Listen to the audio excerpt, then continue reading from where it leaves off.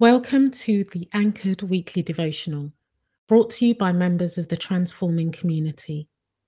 Our topic for today is Sheathe Your Sword, and the key scripture is Proverbs chapter 14, verse 29, and it reads, He who is slow to anger has great understanding and profits from his self-control, but he who is quick-tempered exposes and exalts his foolishness for all to see. In the movie adaptation of Homer's famous epic poem, The Odyssey, the brave, heroic king of Ithaca, Odysseus, who, having left to fight in the Trojan War, was lost at sea for several years after the war and presumed dead and long gone, comes back to find his throne threatened, his palace turned into a den of revelry and drunkenness, his wife Penelope, the object of desire of erstwhile loyal subjects who now wanted her hand in marriage, and his son and successor to his throne, Telemachus, who had gone to search for his lost father, constantly goaded into a fighting challenge in order to kill him. Telemachus returns from a successful trip to search for his long-lost father, who is disguised as a poor old beggar, considers himself man enough and accepts the fight challenge. Little did he know that this was all part of a plan by the scheming men to kill him, seize his father's throne, marry his mother, and deprive him of his right to the throne. The scheming men knew one thing that the young, inexperienced, and vengeful Telemachus did not. In a ring fight, as a prince, his opponent was forbidden to kill him unless he was the first to draw his sword. Drawing his sword in anger would justify his opponent retaliating and killing him in self-defense. What a cunning plan. Telemachus almost fell for it, but for the wise, resounding words of his father echoing across the palace courtyard. This is not the time to fight.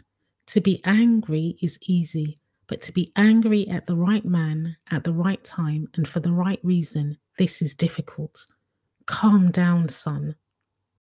Now, Odysseus, who was watching the fight, did not overhear the plot, but as a wise, experienced king, he knew the rules and traditions of the land and quickly discerned the plan of the schemers when he observed one of the men handing Telemachus a sword in his anger.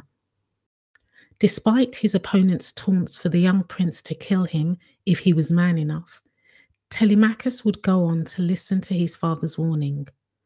Although at the time he walked away from the fight feeling humiliated, angry, and defeated, his obedience to his father and the self-control he exercised in that moment when he had what seemed like the right moment to kill one of his enemies would save him and his father from death, losing his right to the throne and exposing his mother and the innocent inhabitants of the palace to destruction.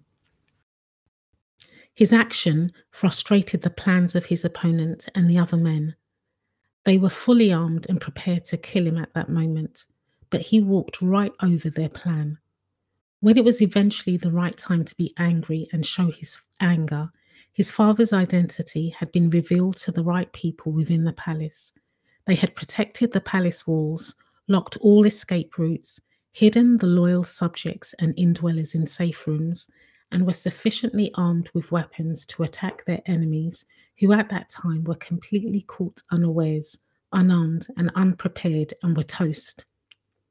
Was it easier during the fighting challenge for the prince to follow through and exercise his anger and revenge, knowing his father had returned, even if disguised as a beggar? Of course. After all, these men were a threat to him in his father's house.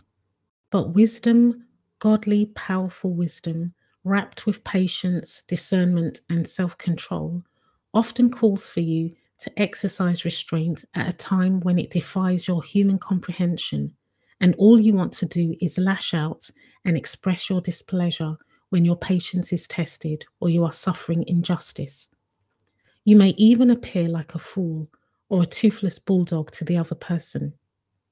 It is okay to feel anger, but anger expressed at the wrong time and in the wrong manner may cause you to sin. What is that situation that sometimes causes you to seethe with so much anger that you keep planning and strategizing how to unleash your rage at the other person?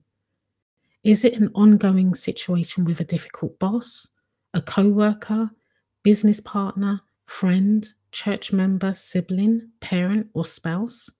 Whatever and whoever it is, I know it must be frustrating and painful, but I encourage you to sheathe your sword and whatever other ammunition you are gathering, take it to God and ask Him for wisdom to help you channel your anger in a different direction in that moment. The appropriate time to speak, act, and express your rightful anger will come, and you will get justice if you give it to God to fight for and with you. But now may just not be the right time to draw your sword. Here are some reflection questions. What is often your first reaction when someone or something makes you angry? Is your weapon of choice your words, physical actions, or perhaps even silence? Do you often recognize your triggers to anger? If you do, what do you tend to do to control it? And lastly, if you don't recognize your triggers, what can you begin to do to recognize the emotion so that you can curtail it in time before it explodes? We invite you to join us at the next live devotional session on Monday at 6:30 a.m. UK time.